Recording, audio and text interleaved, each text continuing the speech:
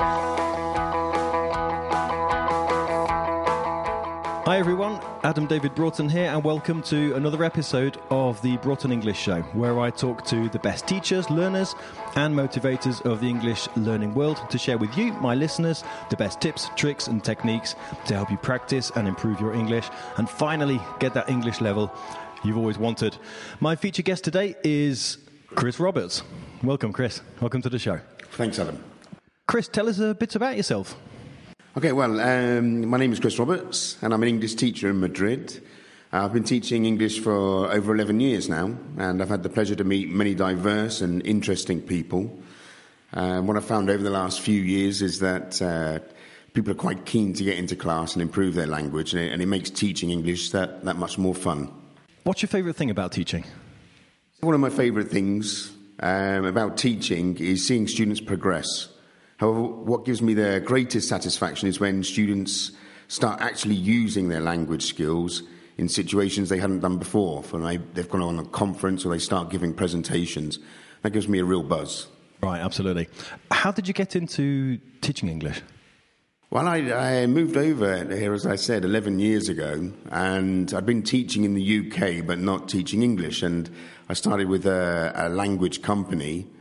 Really just to start earning some money. I knew I could teach, and the two and two went together, and just over time I just enjoyed it more and more. The more I learned, the more I enjoyed teaching it. Absolutely. And what were you teaching in England? I taught kids with special needs, autism and Asperger's. Okay. Are there any skills that you got from that you employ in teaching English? I think always being positive. And a big thing for me was the positive approach, remaining positive with my students, and just trying to tapping into their worlds. It sounds a little bit sort of technical in that sense, but tapping into their worlds to find a way that they enjoyed learning. And I'd say that's probably the biggest thing that I found that transferred over to teaching students English, is finding the way that they learn. And things that they find enjoyable to make the experience that much better. Good, absolutely. Nice. I mean, I think it's really important for, as a teacher myself and you yourself, we always have to be learning something as well, because when we're learning, we're able to better understand our students. Are you learning anything at the moment? I wouldn't say that I'm learning anything academical at the moment. However, I am training for a marathon, and the whole process of losing weight, getting fit, and actually running well has been enjoyable, seeing how I can sort of improve different aspects of my performance. So I've a lot of research. I've been reading sort of different running blogs and different websites, things like Strava and these apps that give little tips about running technique, diet, and etc. Have you seen an improvement? Definitely, yeah. Definitely. I think to begin with, when I was suffering small injuries, little things that were hampering performance, I'd get on the internet. Okay, what's causing this? Or maybe it's the stride or the way that I'm hitting the floor with the bottom of my feet. Is it the heel? And little things like that. How am I warming up correctly? Am I cooling down correctly afterwards? And I found that just looking at other people's experiences, more than anything, people's experiences, everyday person, the people in the street, the things that they were saying, that had been through it, and that was a huge help for me. Oh, that's really interesting, yeah. What difficulties are you experiencing in the learning process? The difficulties I faced were at the beginning, trying to do too much too soon and not fully appreciating the process. I was expecting to run sort of 42 kilometres in under 4 hours in just a few months. And it was almost impatience. Instead of just go, okay, I'm going to enjoy it, take my time, and almost let the process lead me as opposed to me leading the process. Mm. And I found that was once that clicked, just enjoying what I was doing, and everything fell into place after that. Good. Nice. Well, good luck with the marathon. I hope you get a fantastic time and finish first of all. I'll be happy to finish, yeah. Finishing is the important thing. Okay, great. So, Chris, what have you brought to the show today? What would you like to share with our listeners? Okay, well, what I want to look at today is it's not about some grammar tips or anything like that. My wife's given me permission to talk about this. But But she's started running. She's got this personal journey into running, and several months ago she started running, and her first effort was to go to the metro station, which is about 600 metres away. After 600 metres, I mean, she was red. I mean, like beetroot, deep purple red. And she couldn't run back. She couldn't run back anymore. She trudged home and she felt quite disconsolate. I didn't understand why myself. And I said, look, you've just done 600 metres more than yesterday. And I said, the next time you run to the metro and turn around and come back, run 50 metres more or 100 metres more. Just do a little bit more. And even if it hurts, just put in that little bit of effort. And together we set about investing. This is another word that has been resonating. We started resonating in some new running clothes and looking at ways to warm up and to cool down. And I believe more importantly, we were investing in how to get our backsides out the door. And for me, this was the thing. Start the activity, because within 2, 3, 4, 5 minutes, you find yourself enjoying it. And what started off as a difficult 600 metres is now consistent 6, 7, 8 kilometre runs. Wow. two or three times a week. Just on those small little improvements. This was it, just little things. Don't try and change the whole thing. Don't, like as I said about my own experience for training for a marathon, don't think about 42 kilometres. Think about the first couple. How do I get out and start to build up? And the first thing I've mentioned here is how making small differences and improvements lead to a big, noticeable and significant change. This is nothing new. The British cycling team, not so long ago, was in disarray. Top cycling manufacturers didn't want anything to do with them, and they were becoming a bit of a laughing stock. However, following the appointment of Dave Brailsford, things improved, and Dave used the theory of marginal gains. Basically, he looked at every single aspect of cycling, from saddles to materials for bike frames, from diet and nutrition to the way that the bikes were cleaned, right down to the mattresses the athletes slept on and the oils, the massage oils that were used in recovery. And the difference is that British cycling teams are now among the most famous and successful teams in history. And the second point that I touched on is I've mentioned investment. And I use this word instead of motivation, especially when teaching English. I feel that motivation seems to be something more internal. And if you don't succeed, it seems that this person wasn't motivated enough, and it seems to be a little bit of a negative aspect or a connotation with it. Yeah. If this person hasn't succeeded, this person hasn't improved, this person hasn't progressed, it's because they're not motivated enough. And I find that can put a bit of a downer on, because you could be highly motivated, but you don't have the opportunity. So I'd like to look at this word, investment. And if learners invest in the target language, they do so with this understanding that they will acquire a wider range of symbolic resources, language and education, friendship, and also some material resources. I mean, I'm talking about maybe like money from a promotion or something like this. And as the value of language learners' cultural capital, shall we say, increases, so learners center themselves, their hopes for the future, and their imagined identities are reassessed. And is that identity again? Your identity is forever changing within interaction with your social and cultural environment. And there is an integral relationship between investment and an identity which is theorized as multiple, changing, and a site of struggle. And here, I mean, the construct of investment provides for a particular set of questions associated with learners' commitment to learning the target language. So in addition to asking, for example, to what extent is the learner motivated to learn the target language, we should ask, what is the learner's investment in the language practices of this classroom or community? A learner may be highly motivated, might be a highly motivated language learner, but may nevertheless have little investment in the language practices of a given classroom or community. So, therefore, despite being highly motivated, a learner could be excluded from the language practices of a classroom, and in time they could be positioned as a poor or unmotivated language learner. Alternatively, the learner's expectations of good language teaching may not be consistent with the language processes that the teacher is offering or promoted by the teacher. And the learner may therefore resist participating in language practices of the classroom with equally poor results. Yeah.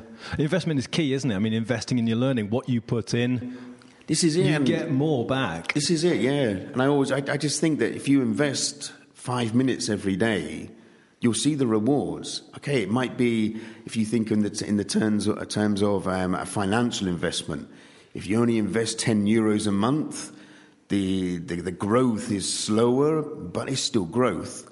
And you invest €100, obviously the payback is bigger.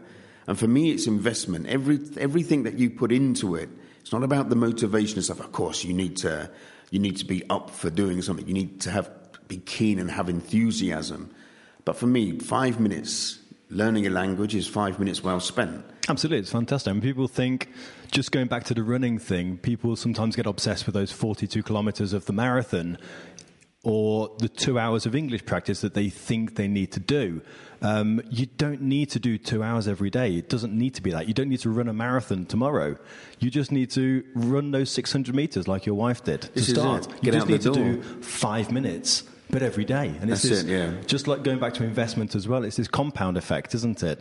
You know, I often say, just add 1% to your learning every day. Do 1% more than yesterday, just 1%. But over time, that becomes a huge amount. This is it, yeah. So investing in your learning, you get so much back. And it's absolutely important, really good. So I think if you just read a book for 5 minutes or watch a series with subtitles for 5 minutes, talk in the shower, sing an English song. Yeah. And it's all these little things, like the British cycling team, that start to build up. And then you'll see that the effects are pretty big in the end. Yeah, we often think that in order to get fantastic results, you have to put a lot in. But really, some of the biggest and best and most important changes come from small changes, gradual, very, very small micro changes regularly, and identifying these weaknesses and turning those into strengths. But every day, a little bit. And going back again, this training for the marathon, for me, it was changing the weaknesses and consistency. It wasn't about going out and running 2 hours every day. It wasn't about running 50, 60 kilometers. Mm-hmm. It was about consistency, getting out there, and how can I improve a little thing? And I noticed that the times were shorter, the distances were longer, because those weren't the things I was focusing on.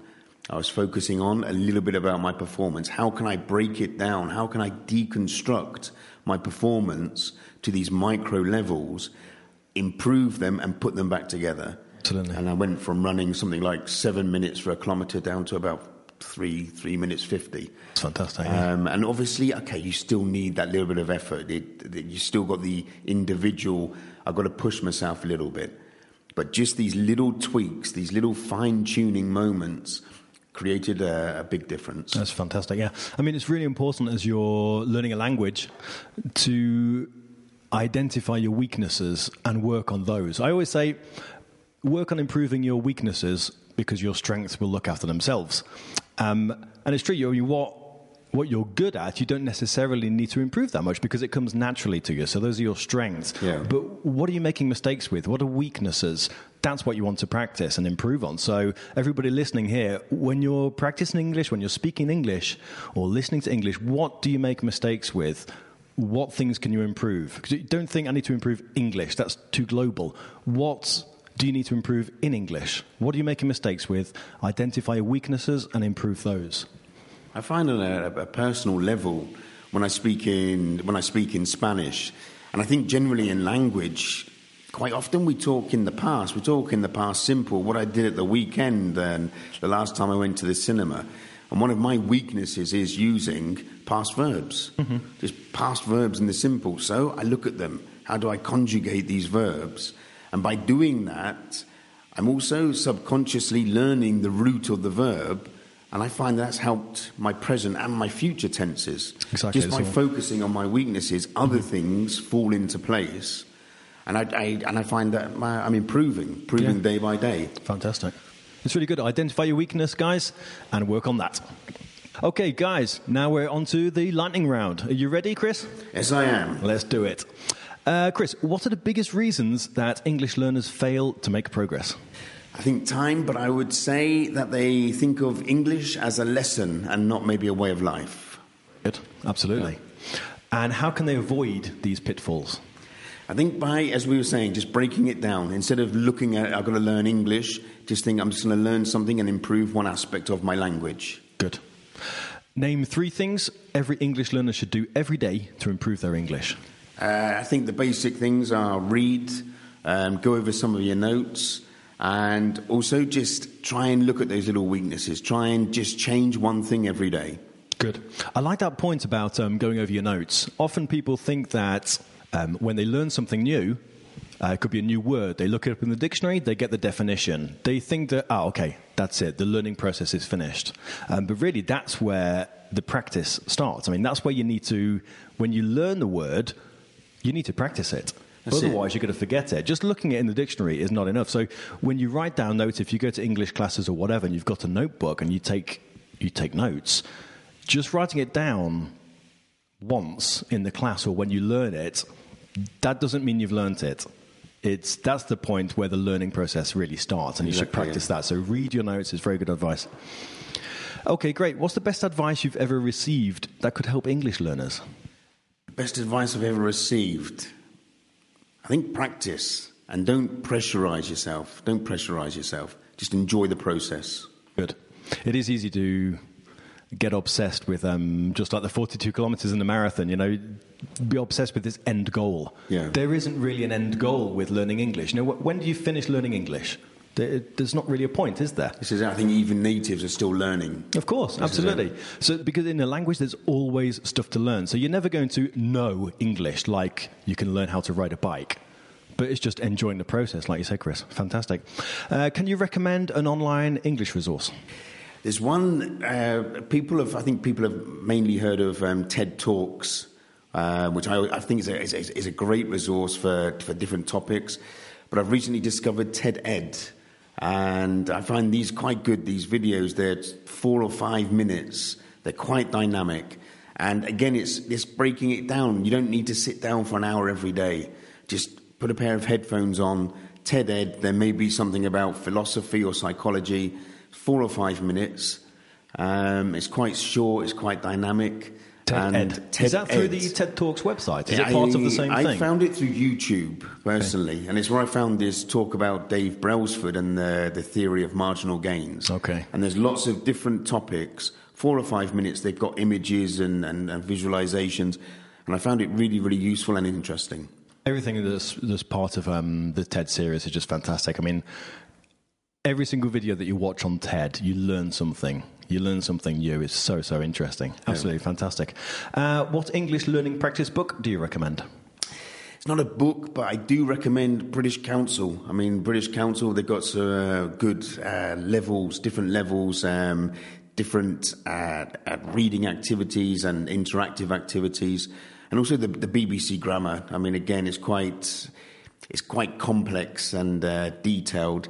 Especially the 6-minute English, which you've got the listening and you've got the reading and comprehension, etc. So really, I mean, I haven't got any magic stardust or anything. But those I find pretty good because they've got the different levels and they're also designed to be, I think, quite short again. 6-minute English is 6-minute English. Absolutely, yes, absolutely. No, they're fantastic resources. Thanks a lot. What book have you read recently that you enjoyed? A book that I've read recently that I've enjoyed is a guy who's run ultra marathons. Uh-huh. And this is the extreme. This is someone who goes out running all night. It's not educational, but it's about the process, about going through it, enjoying the process. And he went out running one night and he come back with blisters on his feet. His feet were red raw. And now he's running 150, 200 kilometres. I think I know this one. What's the name of the book? I think it's Ultra Marathon Runner or The Ultra Runner. Okay, I'll find it and link it up in the show notes after. So it's a fascinating book about somebody who just wanted to see how much further he could go. And again, as Adam said, it wasn't about focusing on an end goal. It's like, what more can I do? Wow, that's interesting. You're thinking about an ultra marathon already. I haven't even run a normal marathon. Take it easy. This is it. Good luck with that. Okay, thanks a lot. So, Chris, we've come to the end of the show. Before we leave, please give our listeners a parting piece of guidance or motivational quote message, and tell us the best way that we can connect with you. Well, I would say my best piece of advice is, again, as I've already mentioned, I've worked in schools, and I'd get parents come in and say, Pepe's done all his English homework on Friday night in an hour. We're really pleased. And I'd always say, no. I said, I think for me, it's better 10 minutes every day to think about it, try and immerse in the language, in the culture. And I think that 10 minutes every day is better than 1 hour once a week. And for me, that's the best piece of advice I can give. Something every day in English, just so your brain gets used to formulating sentences, understanding different situations you'll be in. Fantastic. Okay. And the best way that we can connect with you? I would say probably by email. I can give an email address at the end of the show. And, I'll link it up in the show notes. Okay. Thanks a lot, Chris. Thanks very much. It's been great to have you on the show. Thanks for having me. It's been a pleasure. Take care. Thanks. Do you want to improve your speaking, listening, and pronunciation? Well, you're in the right place. I wrote 2 ebooks which are available for free on my website, The Definitive Guide to Improving Fluency and the Listening and Pronunciation Mastery Manual. Just head over to my website, adbroughton.com, leave your email, and I'll send those in PDF format so you can read them on any device. Get to my website, download those for free today.